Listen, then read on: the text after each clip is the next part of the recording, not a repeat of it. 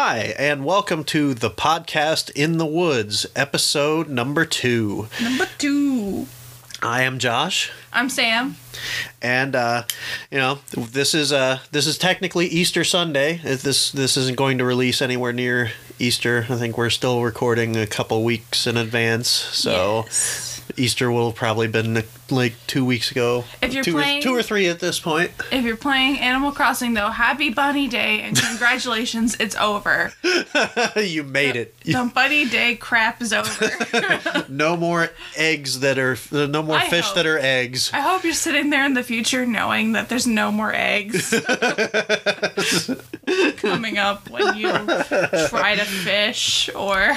I like how neither of us got the wand, the reward Bunny Day wand. You got it, I thought. I got the recipe. Did you sell the recipe? No, I learned it, but there's no more eggs. No, I didn't have star fragments. You have star fragments. I told you I could send them to you. I think. It's too much effort. This is a movie podcast. Yes, we are a married couple that enjoys movies and likes to talk about those. But also, I play a total of 2 video games, and one of them is Animal Crossing. It's been a very gaming-heavy weekend with me and Final Fantasy VII's remake coming out. And with the quarantine. I'm at 24 hours just in the past 2 days of playing that game. I don't know how to check hours on Animal Crossing. But yes, we've got 2 more movies to talk about. We each chose one. Last week, we kind of just did movies that we happened to have watched in that week. Right. Just to kind of get things rolling. But we chose, Sam chose one, and then I chose another just to kind of make it a theme. It took me all of 2 seconds to pick my movie, and then it took him almost the entire week to pick his. There's just so many to talk about. And this is a guilty pleasure of mine. I love it. And I have so many different movies that I want to introduce to her. Or introduce her to. And we've been together for, 3 years now? Mm-hmm. And he still hasn't introduced all of them to me. There's a lot of movies out there. And she hasn't seen a whole lot of them. Anyway, tell them about your pick, and then I'll tell them mine. All right. I chose 1998's Very Bad Things. It was a very bad It was written and directed by Peter Berg, who he's been on some TV. He did Chicago Hope, but I most know him for being the main character in Wes Craven's 80s horror movie Shocker. And then I picked the movie called Night and Day, but night is spelled with a K. It stars Tom Cruise and Cameron Diaz. It was written by Patrick O'Neill and directed by James Mangold. 2010 movie. The Washington Post called it utterly delightful. And you know what? It is utterly delightful. This is going to be a theme where whichever movie I choose may or may not leave her scarred. This one left me scarred. Since you're talking about scars. But she chose hers first because Cameron Diaz and Tom Cruise. And so it's an adorable little movie. And then you tortured me. You punished me. My movie is also a Cameron Diaz movie, so this is our Cameron Diaz episode. This is Cameron Diaz at her worst and her best. No, she's perfect in everything in all that she does. I enjoyed her a lot in Very Bad Things at the end. I enjoyed her a lot in Night and Day, and I did not enjoy Very Bad Things at all. I think we're going to talk about Very Bad Things first. We should. It'll be the most entertaining, so then if people want to check out by the end of it, that's fine, because I'm not going to have a lot of funny things to say about Night and Day other than that I really enjoy it. Yeah. Because it's one of my favorite movies. Well, I might have some more critical things to say about it just because... I will shoot them down! Just because I personal preference, Tom Cruise, I just can't deal with him. But it's so cute. I like a Tom Cruise movie. What's the one Tom Cruise movie? The Edge of Tomorrow. That is a really good movie. Basically, what's it called? They renamed it. Yeah, it's like Live, Die, Repeat. That's a stupid name, but it's a good movie. Edge of Tomorrow was fine. I liked that name. and Emily Blunt's awesome, and I don't even think of it as a Tom Cruise movie, which is kind of why I like it. Although, I'm not going to hate on Night and Day. It's an Emily Blunt movie. She's perfect. Speaking of people who are perfect, Emily Blunt.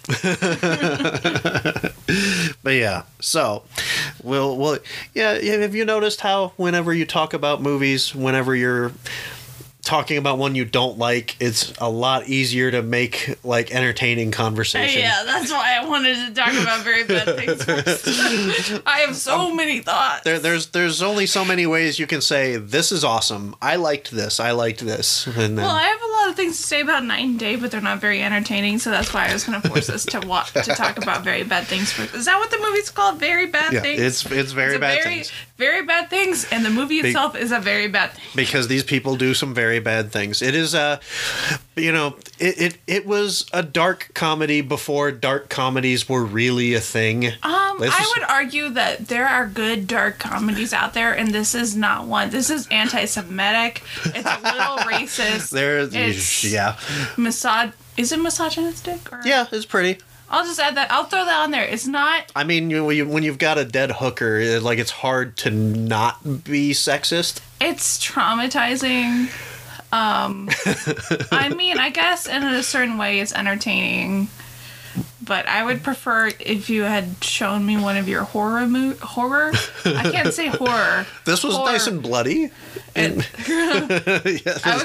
was pretty horrific for you. I watched your face as we were watching it some, and at one point you said that I checked out, and it's because I had to. It's because I couldn't take any more. Once they started sawing people into pieces to fit them into suitcases, it just wasn't.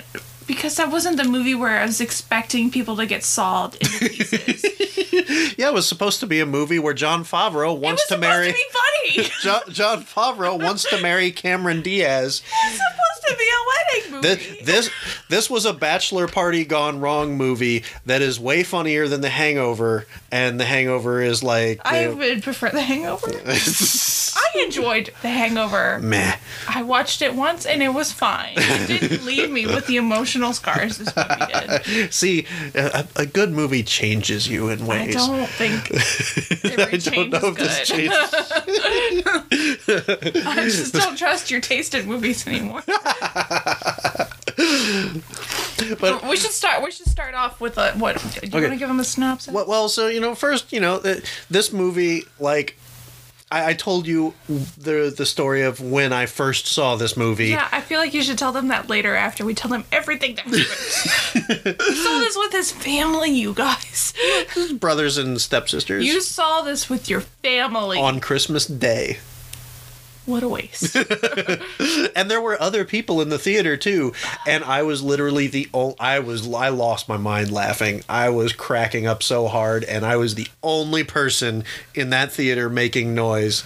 I mean, that makes sense. One of our first dates was saying like John Wick 2, and I thought it was so weird that he was laughing at every single death. I mean, he stabbed the guy in the neck with a pencil 20 times. It was funny.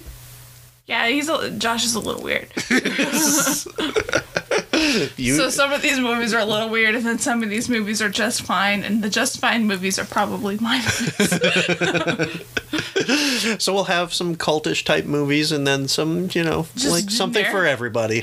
Just a basic girl movie. And that's mine. But yeah, Very Bad Things has babyface Jon Favreau as the main-ish character, because this is an ensemble movie. And if you've seen the television show Friends, I feel like this is before he dated Monica, because I feel like he dated Monica in somewhere around 1999, the early 2000s. And this is him even younger than that. Yeah, the director of Iron Man, Happy Hogan from the MCU. He's also in the Marvel movies. And then Cameron Diaz, obviously we've talked about her a bit already and the things she's done. Cameron Diaz is perfect in all things. We've got Christian Slater, the typical 80s, 90s, just kind of douchebag character. I'm not calling Christian Slater a douchebag. He's just good in this type of role. I don't really know anything about Christian Slater. Has he done anything recent? He was in the movie. No.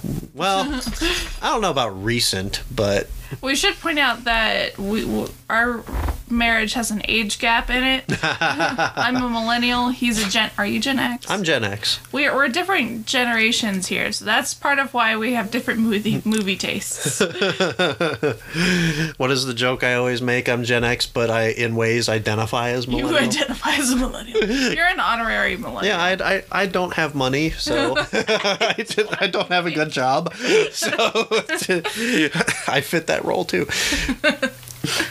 The boomers ruined my life just like theirs. What? I think their lives are probably fine. I don't know anything about boomers. I don't really know many. Let's see, who else is in this movie? We got Jeremy Piven, another one of those like old school douchebag types. The Entourage, was that the show that he's... Is that the... I compare this movie to Entourage. We'll get there later. I'll make that comment later. And it's got the... oh man, I always forget the guy's name. The frizzy-haired guy in the Home Alone movies. One of the two. He looks a lot better in this movie than he did in Home Daniel Alone. Stern. That would be his name. Mr. Stern. And also, just another random guy, a man named Leland Orser, plays Moore. He's the quiet friend. So he just listed off a bunch of generic white dudes. Yeah. I only care about Jon Favreau. Yeah, but yes, Jon Favreau and Cameron Diaz's characters, they're getting married, and evidently Cameron Diaz is a bridezilla before that term really got popular. Okay, so yeah, they are planning a wedding, and this is right before Jon Favreau's character goes on a honeymoon. Not honeymoon. Sorry. The bachelor party. The bachelor party. Because she's very salty about the bachelor party. Yeah, I'm sorry, I forgot the terms. She hates his friends, which, we will find out why. I don't even know the characters' names. That's where this movie took me. I mean, I don't really know their names anyway. There's no... Let's just call them by the actors' names. I just know who kills who. Yeah.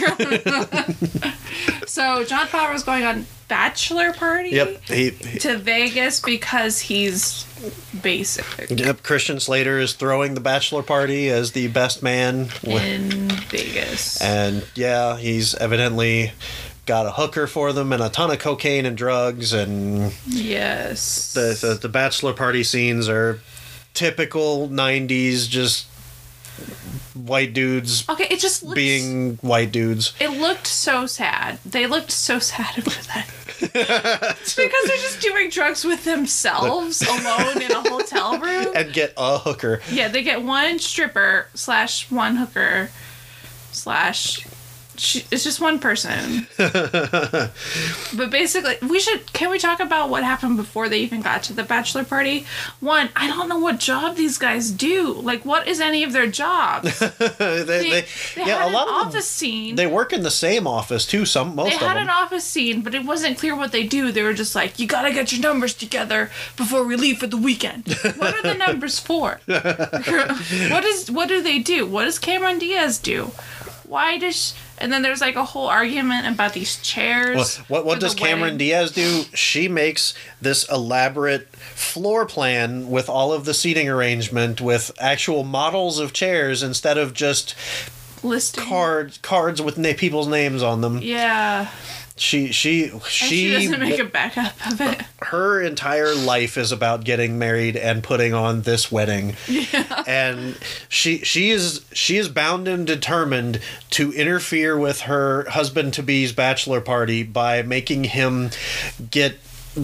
evidently there's a situation with their chairs where they're not going to get padded chairs anymore when they wanted padded chairs, and he's got to call somebody, and he's very busy trying to leave, and he's just like, no, I'll take care of it. Guess what? He's not taking care of shit. Well, he tries to call the company on like a phone, like a car phone or a cell phone on the way to Vegas, and his friends were being so utterly annoying. Like, I don't care what, like, at our own wedding, I don't think our chairs were padded. I don't really care. Yeah, everybody lived. And, like, well, I mean, I care about her, I guess. I shouldn't make that.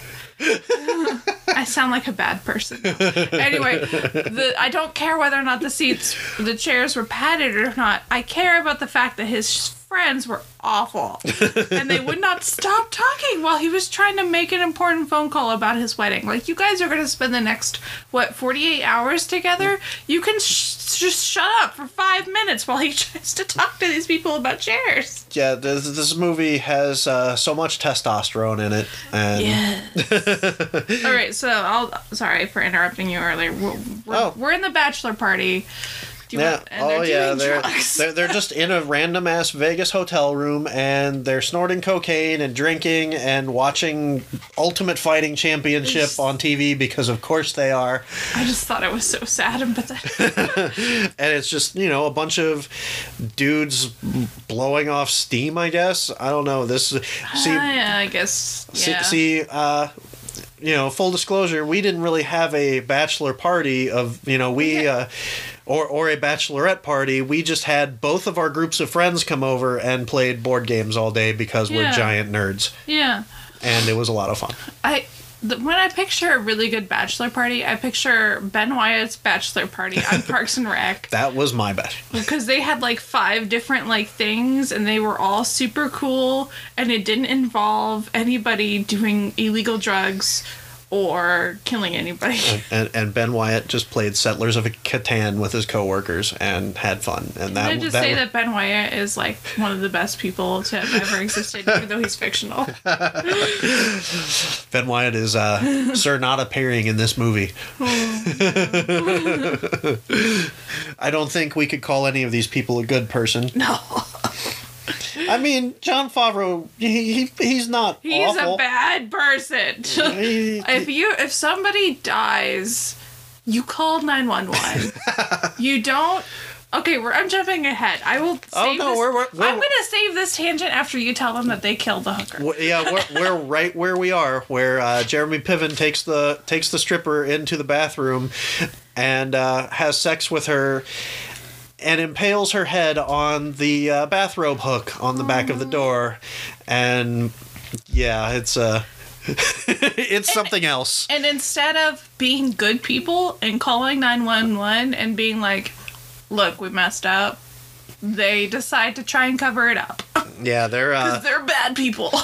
Jon Favreau, he just wants to get married. He doesn't care what his friend has done. He should care about what his friend has done. Yeah, he should. His friend has killed a person. Yeah, and the scene itself is pretty horrific. I mean, she's just hanging on the wall. I got way more traumatized about what happens next. Yeah, a security guard comes to investigate all of the noise that's been going on because, again, lots of loud, drunk, drugged up morons breaking things. Yeah, in the midst of the sex worker dying, one of the other partygoers falls through a glass table, and I think that was the main complaint that caused the hotel security to come and check on them. And they've almost got him talked out the door. He's on his way out. He's laughing and yucking it up with them, and they bribed him a little bit. And you know what? These people are so stupid, because if they would just shut the bathroom door like smart people, he wouldn't have seen the security guard. The poor security guard would not have seen the dead sex worker. Well, and you mentioned racism earlier. Yeah, okay. So we've got the sex worker is an Asian girl. Yeah, my the point. Security guard is a black man. These are the only people of color that have been in the movie so far, and they're not going to last. Yeah, it was frustrating to me that the only minorities in the movie were both murdered very quickly.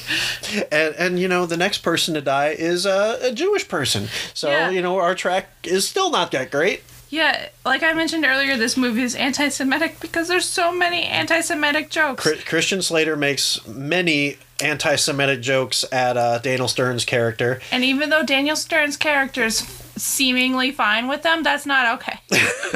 They're still anti-Semitic. So, yeah, I mean, it's... this is the late 90s. This is just the way stuff... It doesn't make it okay. You know how it is when you go back and watch some of these movies and you're like... Oh, that's not great. It's my thing is it doesn't make it okay. It's just No, like, I'm wow, not saying look that. at what they got away with. Yeah, that's pretty much what it was. In the 90s, no one gave a crap. People gave a crap. They just didn't say anything. I'm sure people cared. I think that's the way it works now. Yeah, now those people actually have voices and can say them. Yeah. So where are we at? Oh yeah, the security guard's dead. Well, he was going to make it, and then he saw the dead person in the bathroom floor, and Christian Slater decides to stab him repeatedly in the chest with a corkscrew and lock him in the bathroom. So I just want to remind you where we're at in the movie. So there's a couple getting married. We're at the bachelor party in Vegas. The sex worker has died by being impaled by some random thing in the bathroom in the midst of her doing her job. And then the security guard comes in, checks on noises. Is just doing his job. Is just also doing his job. And then ends up dead also. Which, if there's... the thing I don't get after this is nobody else comes in and checks on him. I feel like if you're a hotel and you send somebody up to a room and then they don't come back to their post, then wouldn't you go send somebody else up to check on him? Yeah, I mean, these guys, he's left in the bathroom screaming and wailing as he bleeds out. It was a lot louder than the table breaking that originally sent him up there. And then after that, they have time to argue the moral implications of what they're doing, and Christian Slater, of course, is the one who he's like he's listened to a lot of self-help books or something like that. So he's very much taking charge, and evidently self-help books make you want to cover up murders. Because they have the time to go out to the local hardware store, buy a whole bunch of shovels. I think they just went to Target. And let me tell you, if I was a cashier and if I saw somebody buying shovels, cleaning supplies, and suitcases, I would call the police. I have been a cashier 4 different jobs. And whatever type of hand bandsaw that was that they used to cut up the bodies. Okay, so they buy, all those stuff, and then they cut up the bodies, and there's no noise complaints about that, but, which is a lot louder than a table breaking, which is what they set the original. I mean, this all would have taken hours. It would. This guy's shift would have been over. And they didn't send anybody else to check up on this room. Or check up on their missing security guard. Yeah, at this point, as the security guard's dying in the bathroom and screaming and flailing, they're all holding the door shut and screaming themselves. And this was. Yeah, I'm laughing my butt off, and Sam's just. I'm very traumatized. I did it was around this point though where I was like, I've never seen the television show Entourage, but I envisioned this movie being what every episode's like. Just I've never seen Entourage either, but just rich dudes killing women and doing cocaine. I think I'm on board with that. I think I don't know. I'm pretty sure that is Entourage. So yeah, then they go out. They take the bodies out into the middle of the desert to bury them, and Daniel Stern's character has a meltdown. He has a conscience. Yep. Evidently, the bodies need to be buried with each other, with themselves. They've got everything mixed up, so they're just passing around body parts. Yeah. So let me explain it. When they're cleaning up the murder scene, they're cutting up the bodies so they can fit the bodies into these suitcases, and then they take the suitcases out to the desert to bury them. And then what's his name? Stern? Something? Yeah, Daniel Stern. Daniel Stern. His character is Jewish, and he goes on a tangent about how they need to have the body parts with the right body in the general area of where they're supposed to go so their souls can be at rest. And so they get in a very big fight about that, but then they concede to match up the body parts. Yep, they all have a horrible meltdown. They're just passing around body parts, and the normally quiet one, I have his upper arm and her lower leg. I have his upper arm and her. He's just like, I have somebody's toes. I have somebody's toes. I just remember him crying about having somebody's toes, and like, I'm just thinking, maybe you shouldn't have killed these people. Maybe you shouldn't have cut up their body parts. Yes, this is the type of thing I find funny. If you accidentally kill a person, just call the police and just, do your time. This is where that whole like separation of, fiction and reality is great, because I can just watch this and go, this would never happen in real life. Sure. Okay, wait. Yeah, that would probably happen in real life. But you thought this was hilarious, and I was just traumatized by this. Like, when you watch he showed me the trailer before we watched the movie, and I was like, oh, this will be like a funny movie. Yeah, it's not! When I went to the theater with my stepsisters and my brothers, family. We'd seen the trailer. It just looked like a kitschy, weird little movie, and then, holy crap, this was not what we expected whatsoever. It's not. It's a weird, traumatizing movie if you're a good person, I guess. Well, and after all of this is over, they've buried the bodies and they can't deal with it. Yeah. That's the crux of the rest of the movie, is just they just eventually go batshit themselves. Yeah. Daniel Stern's the first one to crack. There's a great scene where he's just getting gas with his own family, his 2 children and his wife, and the children are crazy, and because they're children, and like he's got to go buy them some Whizzers candy because they're screaming for that. There's a guy getting gas at the pump in front of them who's just there admiring his minivan. This is a minivan that the character is very proud of, and now like he's very put off by this guy. A cop shows up. Just normal old cop, just on his route, whatever, and Daniel Stern can't handle any of it. He has a meltdown.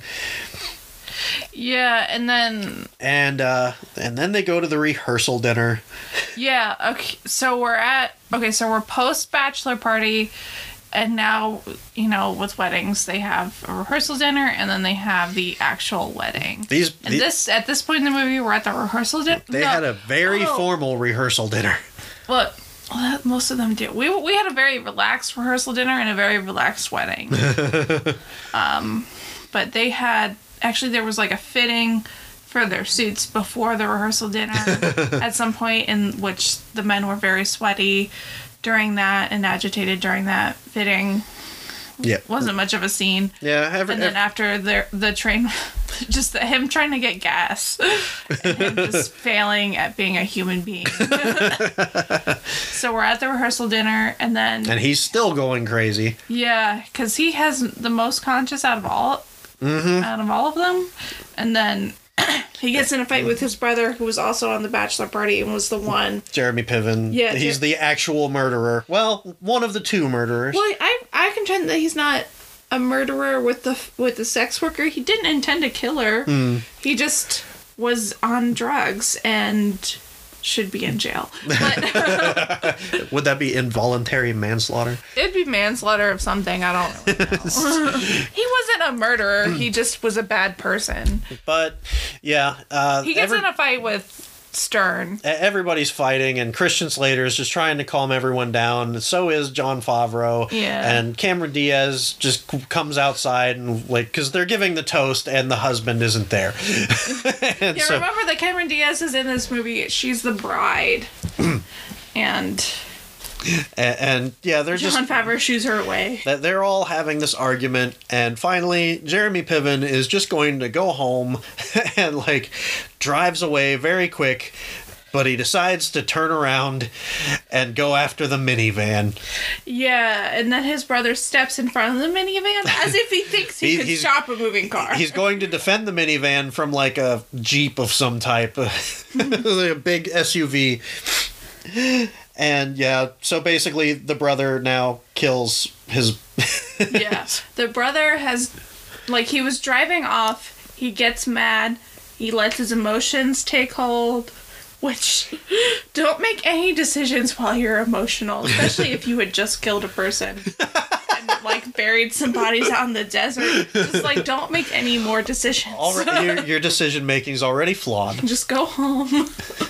But he decides to turn around and try to, like you just explained it. He drives his car, flying towards this minivan, and then he ends up ramming his car into his brother and killing him. He's not dead. He's just critically injured, and while they're in the hospital, he whispers something to his wife, who hates everybody already. As she should. She is justified. And now they're all terrified. They don't care that their friend has just died. They care about what he may or may not have said to his wife. Yeah, they go to the hospital. He survives long enough to whisper to his wife, and then he dies. And then after that, I kind of forget. I was zoned out because I was traumatized. Well, they all go over to talk. They go over to talk to her and find out what she knows. Did we ever find out what he said to her? She does. She just knows that they did something terrible in Vegas. Well, she doesn't know what. And she finds out later, doesn't she? She reads something that he wrote later on about, like, an account of. Again, that is just really vague. He doesn't spell it out, and Jon Favreau comes up with the lie that he cheated on her. Yeah, jumping forward... That Daniel Stern cheated on her, and, Christian Slater, he's thumbing some knives, like, as they're all talking. This is a really weird scene with, like... We jumped too far. Jumping forward, her husband has died, and they're in a different scene now, where the remaining 4 men are now confronting the widow, his wife. And that's where... they come up with a lie that her husband cheated on her. He didn't. But they lie and they say she believes it because she doesn't know any better. And then the majority of the people... do they all leave and then Slater comes back? Correct. Like, you think that everything's fine, and Christian Slater decides to go back and kill her anyway because he felt personally attacked by her. Oh, that's why he killed her. White male rage. Yeah, because didn't she insulted him at some point? Oh yeah, she called him a liar and all this stuff, which every last thing she said was completely accurate. Yes. And so everybody, like, they drive off with Jeremy Piven's character to give him some drinks and calm him down because he's a wreck. And Christian Slater tries to kill, he succeeds in killing the wife after she beats the crap out of him. Yeah, I like the way the scene plays out because she kicks the shit out of him for a good few minutes. Yeah. And then they go tumbling through like a window. And after that, Christian Slater calls his friends. Like, we don't actually see him kill her. She's killed off screen. Yeah. And on screen, she beats him up first. And they bring Jeremy Piven's character back and take him into the house and leave him with Christian Slater. He is also killed off screen. So Christian Slater comes back to the car, covered in blood. He's like, "So this is what happened." So evidently, like, he cooks up a lie about Jeremy Piven's character liking Daniel Stern's character's wife and how it's a murder-suicide. Yeah. And everybody thinks they've gotten away scot-free now. So, to recap, bachelor party started off with 5 men. We're down to 3. And now we're at the wedding day. Yep. And, Cameron Diaz and Jon Favreau find out that they are getting Daniel Stern's children. I forgot and their dog. Yeah. The children are awful too. I mean, they're children, so they're particularly awful children. And this is bad enough, and they're not going to get insurance money. Yeah, because he had term life insurance, but he lapsed on the payments. Yep, he missed some payments, and so they're not getting that. They're only going, instead of getting $150,000 or even $300,000. they're going to get about 14. Yeah, because it was like, oh, you're getting the house, but also there's 3 credit cards that they got to pay off, and then all of this other crap they got to pay off. Yep. And no life insurance, so they get about $14,000, 2 kids, and a dog. Which, honestly, I wasn't even thinking of insurance or getting money at all. I'm just like, oh, man, their friends are dead. And, and now they're stuck with their kids. But Cameron Diaz is just full speed ahead. Like, none of this phases her. She's still getting married. It should have phased her. Yeah, she should have ran screaming. She should have ran. She could have called off that wedding. But Screw your deposits, like... No, the wedding is still happening. For some reason, she wants it to happen. So we're at the wedding, and Christian Slater gets a moment alone with the husband-to-be, and he wants a part of the insurance money. Did Jon Favreau's character ever get a chance to explain to Christian Slater's character that there was no insurance money? Nope. He tries to go get married, and Christian Slater takes him into the bathroom and starts choking him out. Oh, yeah. And that's when I start to like Cameron Diaz. That's when you start to... Because she bursts into the bathroom with a big giant like lampshade pole something and just smashes Christian Slater's face into the ground repeatedly. Yeah, I thought once was enough to get him, like, if I had seen somebody attacking you, yes, I would hit them, but I would stop at some point. She did not stop. She made it very clear that it was her day that was being ruined. Yeah. And not that her husband was about to be murdered. and yes, this is the character turn where I was like, oh, I like her now. She's my favorite. She's been meek the whole movie. She hasn't been meek. She's been very pushy. She's been passive aggressive. She's been very pushy. Pushy, but in that kind of way where it's just, I disagree, but go on. I think she's been very aggressive. Well, here she's very aggressive. Here she's deadly. Unfortunately, Christian Slater survives, but at this point, we don't know that. Oh, forgot that. Yeah. Because he's got the rings. Yeah. And everybody goes out, and they try to hold the ceremony, and we get to the part with the rings, and he's climbing up the stairs, and they send the quiet guy out to go get the rings. Yeah, there's like this one dude left from the bachelor party who wasn't the groom, and he's just kind of he's the meek one. Yeah. He's just been quietly in the background surviving all of everybody's meltdowns. They send him after the rings. Yep, and he opens the door just as Christian Slater's getting to the top of the stairs, knocks him down the stairs, and Christian Slater cracks his neck, and he's dead-ish again. Because, of course, the guy's got to go down and fish around in his pockets for the rings, and there's one last jump scare. And then he's dead, and he's got the rings. Dead. And they get married. Yeah, he was the worst. Yes, they go through with the wedding, and then Cameron Diaz afterwards is much more direct. She just barks orders at Jon Favreau, like, okay, you're going to take him out to the desert, you're going to move these bodies, you're going to kill him, you're going to kill the dog. What did the dog ever do to Cameron Diaz? That was the bit in the trailer. You want me to kill the dog? I feel like they only included that bit for the trailer. But of course, they go out to the desert and move the bodies, and Jon Favreau can't go through with it. He's not killing anybody else. Yeah, there's still Jon Favreau's character left, the other dude left, and then the other dude just is like, are you gonna kill me? No? Alright. So I'll ride back with you in this car. Yep.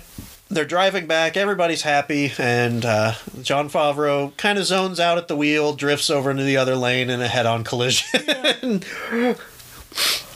Just out of nowhere. And the quiet guy is ejected from the passenger seat. And then we fast forward a little bit, and Cameron Diaz just has everybody to take care of now. She's got the gimpy kids. Now she's got a husband who has no legs and is in a wheelchair. The quiet guy is also in their backyard. He's in one of those wheelchairs that needs to be stirred around with the mouth gizmo. He's paralyzed, yeah. And Cameron Diaz is just like cleaning and taking care of all of it. And, like, there's, like, this whole dramatic scene at the end where she's just like, oh, no, my life. And I'm just like, dude, these aren't your children. Just get a divorce. Leave your disabled husband, and you're not responsible for his friend. You know? It seems like in the movie, like, she was most... Like, she only cared about the wedding. Mm-hmm. So, you know what? You divorce these losers, you get another wedding. And then that's the end of that horrible movie. I wish this movie had ended maybe 5 minutes earlier. I could have done without the scene. You know, I wish you had picked a different movie. when I first saw this, like, it was one of those, like, Cameron Diaz's character got what she deserves. Like, she's like, you know, she only cared about this one thing and none of the other people. So, like, this is like sticking it to her. And now it's just like, she didn't deserve this. I don't know what she deserves, but I just think she's not responsible for these people. Those aren't her children. She can just leave them. And then she can go find somebody else to marry. She's a very attractive lady. She can find another husband in a year. I think this was back when, like, she was part of that bit of society where your self-worth comes from just this one thing. Then she can have it again, though. That's my thing, is if she just wants the wedding, you know what? Have another wedding. It's not like divorce statistics were great back then either. Who cares? Everybody has a divorce these days. Just, you know. So... Yeah, that was that was very bad things. It doesn't hold up as great as I would have wanted it to, but I still find I was very hard on it. I still find fun in this. I was very hard on it, but I stand by my hardness. I wish I hadn't seen this movie. I'm just kidding. Sort of. Hey, we're getting this conversation out of it. I wish, yes, this is true. I'm more funny when I'm mean. Because you're going to find when I talk about this next movie that I love, I'm not going to be that funny. Because I love it. I wish we had watched your movie first, though, and then watched this movie, because I really needed, like, a palate cleanser. This is a good, just, like... It's just a nice, cute movie. This is how a lot of the entertainment that I show Sam goes, where she needs something light and airy and fun after. I'm just a basic lady. Whatever I've subjected her to. I like nice things, and I like Marvel movies, and Marvel movies are nice things. And this isn't a Marvel movie. Night and Day is just a cute little, like... It just kind of mocks spy movies, but it's very adorable, you guys. Well, and we can take just a minute break here, and we can come back and discuss Night and Day after a short break. Yeah. Break. Welcome back to the podcast in the woods. We've just spent a long time talking about very bad things. And then we took a break to take our dogs outside. By that, I mean Josh took the dogs outside, and I sat here. Hey, they've been behaving pretty well so far tonight. They have. That's a pleasant surprise, given the husky. Yes, we have a very talkative husky. But he's behaving. He's being a good boy. He's napping right now. Hopefully he will let us talk about Night and Day now. Although now I hear rain, so he might start... if it gets thunderstormy, then he doesn't handle those well. Yeah, he's afraid of thunderstorms. But now we're here to talk about Night and Day, starring Tom Cruise and Cameron Diaz. And this is one of my favorite comfort guilty pleasure movies. It's just so cute. It means nothing. It's it's just an adorable love story involving spies and explosions. This is very much like a parody of like spy movie type things. It's a good. Yeah. It's very silly and extreme, and not like really, it doesn't take itself seriously at all, which, you know, those are all positives in my book. Yeah, it's not a bad movie. I mean, unless you're cultured or something, then it might be a bad movie. But it is delightful. It's cute. Anyway, I'm going to start off by saying it starts off with Cameron Diaz's... Oh, wait, do you want to say I'm going to start off by saying this movie has a much higher body count than the movie that we just talked about.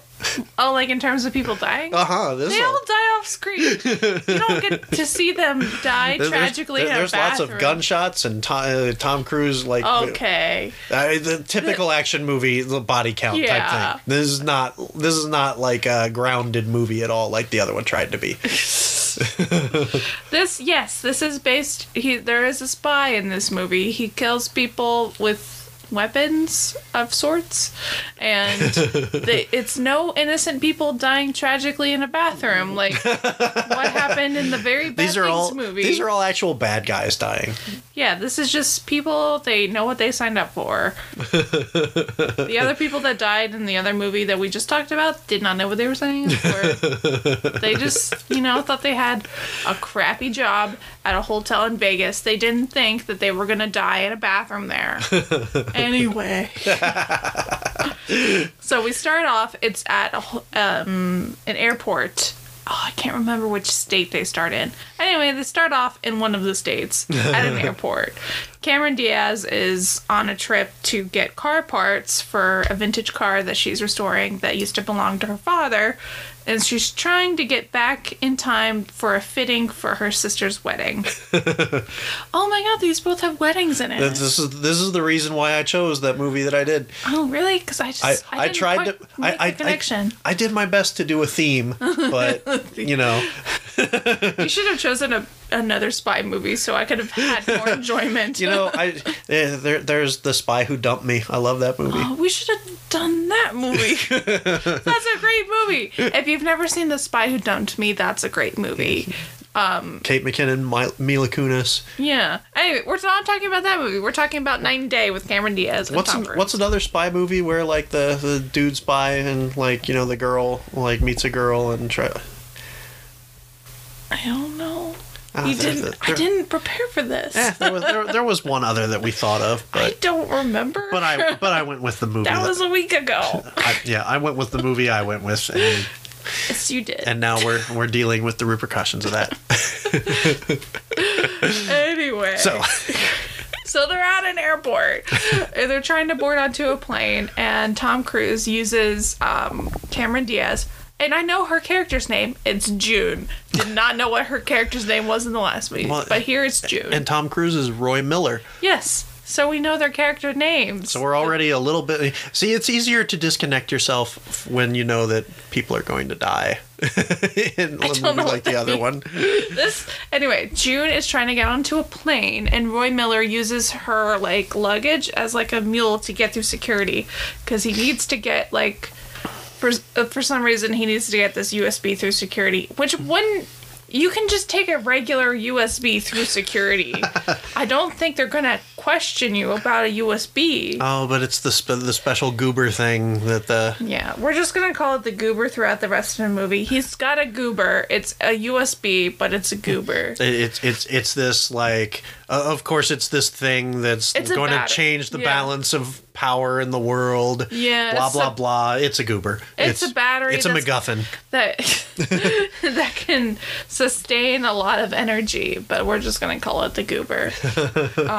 So he uses her to get the goober through security, which I don't think he really needed to do, but whatever, he did. Oh, wait, no, it is actually shaped like a battery. It's not a USB, is it? I think so. I think it's actually... That's my bad.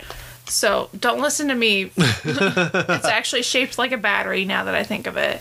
Which I think you can take batteries through security. I don't know. I don't fly planes that often. Anyway, they needed the drama. They needed an excuse for these two characters to be able to meet. Yeah. So she's trying to get onto this plane, but they're telling her that there's no seats available. It's all sold out. Roy Miller turns to her and is like, "Everything happens for a reason," or something like that, or something like things happen for a reason, or something like that. And so they let him get on the plane, and then all of a sudden a seat opens up for her because like there's other spies who want what Roy Miller has, and they're like, "Oh, here's this lady that he's been talking to. Let's see what happens if we let her on the plane. So they get on the plane. It's just the two of them. And she's like, oh, this is weird, but okay. And then they start talking and flirting. And then she goes to the bathroom to, like, I don't know what you call it. Well, she's trying. She's hyping herself up. Yeah, she's trying to coach herself up to, like. She's giving her a pep talk so she can go flirt with him some more. She doesn't, she's obviously attracted to him because, evidently people are attracted to Tom Cruise. Okay. I mean, come on. She's Cameron Diaz. Like. Yeah, I mean, she can have anybody she wants, but maybe. But of course, she's got to play a character that doesn't feel like she could get whoever she wants. There are average people in the world who are just as beautiful as her, who have zero self-confidence. So sometimes we need to hype ourselves up in the bathroom. Cameron Diaz is good at playing this type of relatable character, even though she's like... Yes, she is a supermodel, but also... There's regular people in the world who are just as pretty as she is who don't have self-confidence. I stand by this thought. I've seen lots of my very beautiful friends have self-confidence issues, so... I've seen you have self-confidence issues. So. All right. Anyway, she's in the bathroom hyping herself. Speaking of very beautiful people I know. Cameron Diaz is in the bathroom. Tom Cruise suddenly starts fighting with all of the staff on the airplane. There's a sporadic other passengers because they're all trying to kill him. They're all spies who want the goober, but he won't let them have the goober. So they start fighting with knives and guns and just while she's martial arts. While she's in the bathroom talking to herself, he's murdering everybody. I love it. It's just fun. It's so fun because there's like shots of him fighting, and then there's shots going back to the bathroom where she's like, "What kind of line was that?" And because like he said like a really good line to her, and she's like, "Wow, that was just like a really good line." And in between all of that, it's just shots of him fighting. Like he's strangling people with the seatbelts and. And then at one point he rams somebody into the bathroom door, and she's like, "Occupado! There's somebody in here." So it's funny, it's cute because she's not expecting him to be a spy, and she's just prepping herself, and then she gets out of the bathroom, and he's got 2 alcoholic drinks or whatever, and she just goes right up to him, and then she kisses him because she's got the confidence now. And then they start talking, and he's like, "Yeah, I killed everybody on the plane, including the pilots because they were spies too. So I'm just gonna go take care of that." And she thinks it's a joke until she starts looking around. Yeah, until like the plane like tilts and all of the dead bodies fall out of the seats. And she's like, "Oh no!" And then the plane he lands / crashes the plane. And then the next scene after that is her waking up in her apartment. He's left notes for her. He cooked breakfast for her. He cooked breakfast after crashing a plane and saving her life and taking her home. There's breakfast for her. And she's going to have problems wrapping her head around all of this still. And she didn't eat the breakfast, but... She goes to her sister's fitting. She goes to the dress fitting for her sister's wedding. And then, in the midst of that fitting, there's, some official government-y type-looking official spy dudes who come and collect her into a car. He tried to tell her. He gave her all this advice about how they're going to try never get into a car with them. If they tell you that you're going to be safe, that just don't listen. If they keep repeating things, you're going to die. Yeah. And she doesn't listen to a single thing. She just lets all of that happen. Yeah. And so there's this great car chase where he saves her, but also she's screaming throughout half of it. Yeah, her driver is dead, and she's trying to drive from the back seat, and he jumps an off ramp on a motorcycle and leaps off of the motorcycle and lands on her hood. And he's so supportive too. He's like, "You're doing a great job." And then he's like, open the door, and she opens the door, and he's like, that was great timing, you saved us. He's so supportive. He's so nice and supportive. But she still runs away from him after that, because after the car chase, there's a crash, there's a whole scene, and then she runs away. She meets up with this dude she was kind of dating, but is not currently dating, but this, like, fireman dude that she was previously dating. Who was Riley on the old TV, the Buffy the Vampire Slayer TV show. And his name on this movie is Rodney. So not that far off. This is one of Buffy's worst boyfriends, and I thought he was fine. Well, not worst. He's just a big milk toast. He was fine. He's okay. He's the Kmart brand boyfriend. He was fine. Anyway, and he's the Kmart brand boyfriend here too. Here he is also fine. June tries to tell Rodney about this dude, this weird spy dude who is after her, and how these other government people are after her. And Rodney's like, LOL, what? and then Roy shows up. And then Roy shoots him. But it's like a clean shot. Do you hear the air quotes that I'm making right now? It's a clean shot. He's like, come on, he's going to be a hero in the end. And then later on they see a TV, like a news report, and they're talking about how he's a hero. Yeah, and then like Rodney eventually convinces June to escape with him and go on this Roy journey. Does. Oh, Roy, sorry. Too many Yeah, Tom Cruise's character, Roy Miller, convinces June to run away, like, with him as they go on this adventure to protect the goober. And also they have to go find the scientist who made the goober. So, wait, what were you going to say? A lot of this movie involves her just not being able to wrap her head around being, like, near a spy. Yes. And trust issues with him, and et cetera, et cetera. She's a normal person getting wrapped up into spy drama.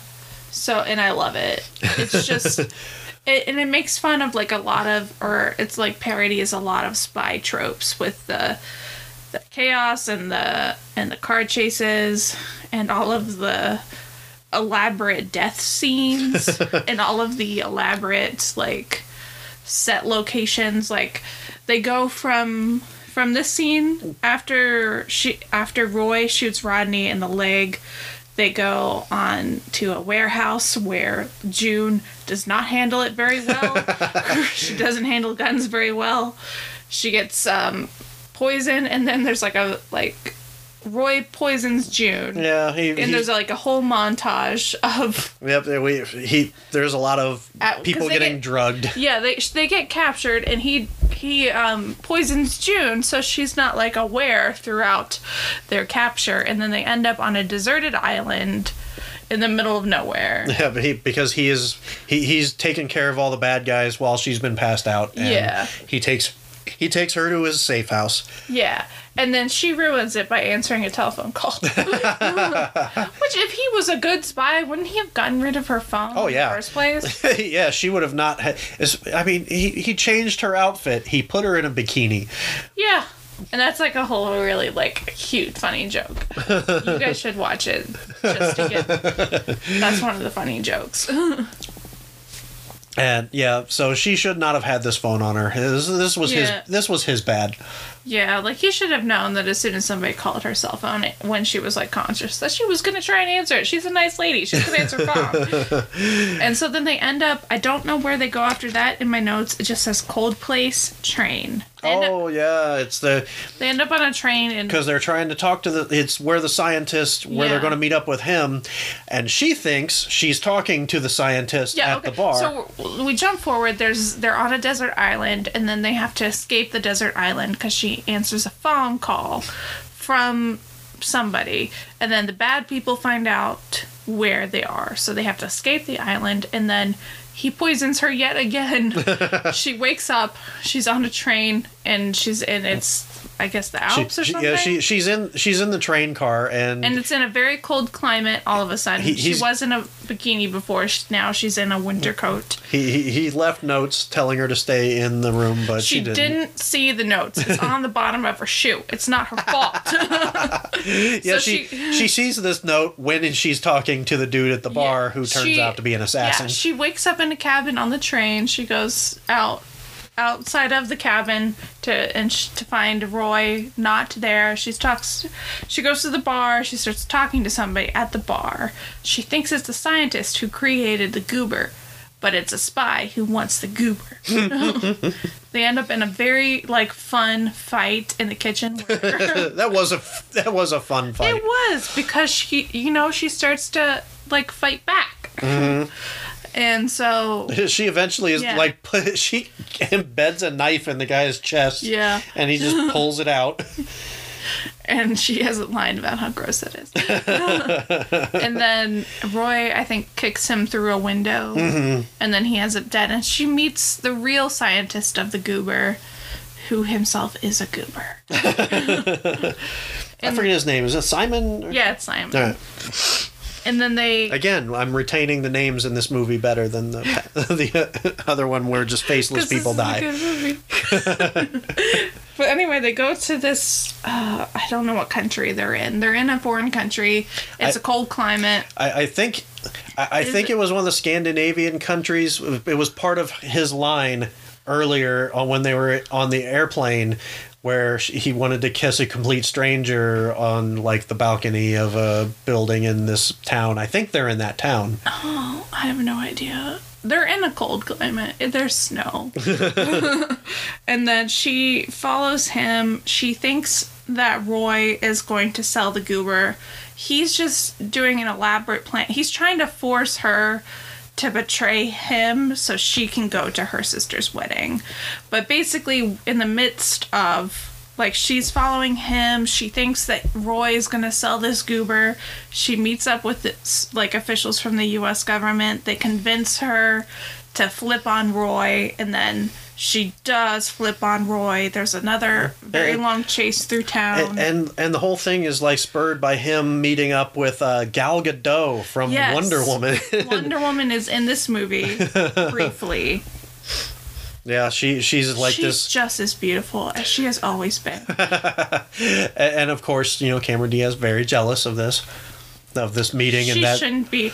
Cameron Diaz is just as beautiful as Gal Gadot. They're both very beautiful, strong women who shouldn't be fighting over. But she overhears the conversation they have. Yeah. The jealousy takes a back seat to the oh shit, he's doing bad things. Yeah. Which he's not really, but she doesn't know that. Yeah, he doesn't want to force her to go home. He wants her to be safe. He wants the government not to be after her. And he wants her to be able to make her sister's wedding. And she does, because she betrays him. There's a whole chase. He supposedly dies with the goober, but the scientist who made the goober gets captured.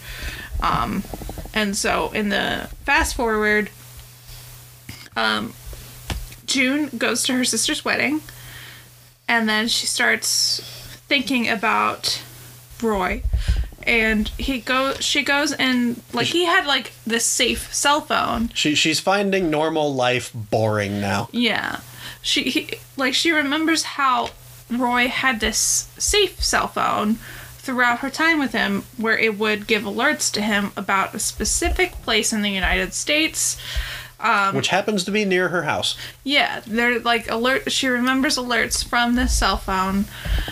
So she goes to that location and she finds Roy's actual real parents. I don't remember Roy's real name, but she finds his real parents. And then she's like, oh my god, Roy Miller. Hearts. She wants to find him. But she also finds out that he can hold his breath underwater a really long time, because they think that he died in service because he was in the military. They continuously... Her parents think that he died. a long time ago. They have no idea what he's doing now, but they continue to receive prizes from internet contests that they don't sign up for. They won Publishers Clearinghouse twice. Because Roy is taking care of his family even after he's dead to them, basically. Yeah. So his real parents think that he died when he was like in his early 20s, probably. June tries to find Roy Miller because Roy Miller is still alive. Of course, he did not die after that chase in the cold place. I don't know what country it was. So she goes. So she goes and makes a call to the bad people that want the goober, gun runners, not the U.S. government, who are also bad people. Yeah, she leaves a message on her voicemail of saying, "I have the goober." She doesn't call it the goober. It's like some battery or whatever. Yeah, everyone in the movie calls it a battery, but I think that's what they call it. Yeah. And then she gets captured. She wakes up in Spain. I do know this country because the running with the bulls is happening. Oh yeah, they're in Pamplona, Spain. Yeah. So I know that location because of this festival. She gets captured. She gets poisoned again. This time with truth serum, not knockout serum. Yeah, she gets poisoned with truth serum. There's no such thing as truth serum. We learned that in Ant-Man 2. Or Ant-Man and the Wasp. Maybe there is. Maybe this is truth serum. She gets poisoned again. She gets loopy. And while she's captured, Roy Miller finds out that she's there, and he rescues her. He's not dead. He's still alive. And she of course is like telling him all these true things.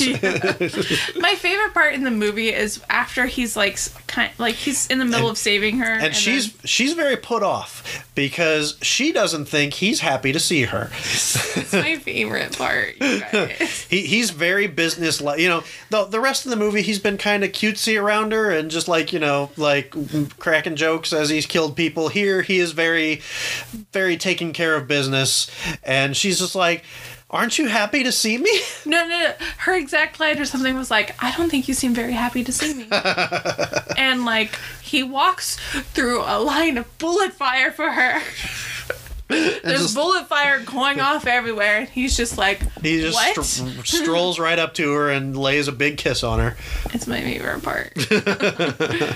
Because he walked through gunfire for her. And then, in my notes I have, there was a chase through the running of the bulls, because that happens at the same time. They kiss, there's running of the bulls, and then in my notes I have explosion, escape, and South America. So after they go through the running of the bulls, and they somehow don't get impaled. They chase the people who have the scientist who created the goober, because Roy Miller still has the goober. And now the U.S. government has the scientist. Yeah. But it's like a rogue agent of the U.S. government. Meh. And he's trying to, sell it to the bad guys. I don't know who the bad guys are. But this rogue agent is trying to sell the scientist to the bad guys. And this would be one of the weak points of the movie. We'll get to that once we get through this part. But this would be one of my complaints, the lack of a real bad guy. Yeah, that's a good point. But anyway, the rogue agent dude has the scientist. Yeah, they chase him, and then they get to... And they're just on a pier. Out. And there's a plane, and then the bad guy gets the goober because Roy Miller trades the goober for the scientist. And the guy and he tries to shoot the scientist as he's getting on the plane, but Roy Miller takes the bullet instead. Yeah, the bad guy tries to shoot the scientist. And then Roy Miller saves the scientist. Bad guy gets the goober, is on a plane flying off. And then there's an explosion because guess what? The goober was not sustainable. It was actually a bomb because it was not a very good goober. Yep, they've been having to cool it down because it's been overheating, and the scientist has finally figured out why. Too late to tell the other guy, whatever, the guy blows up. Yeah, because the goober's a battery that supposedly could power an entire city or whatever, but it's not sustainable. It is a bomb. And it explodes. killing the bad guy. And then Roy ends up in the hospital, and we get kind of a flipped montage like we had earlier, because now Roy is the one like slipping in and out of consciousness, and Cameron Diaz is taking care of him. Yeah, and then they end up in the car that she was restoring, and then they're just gonna drive through South America.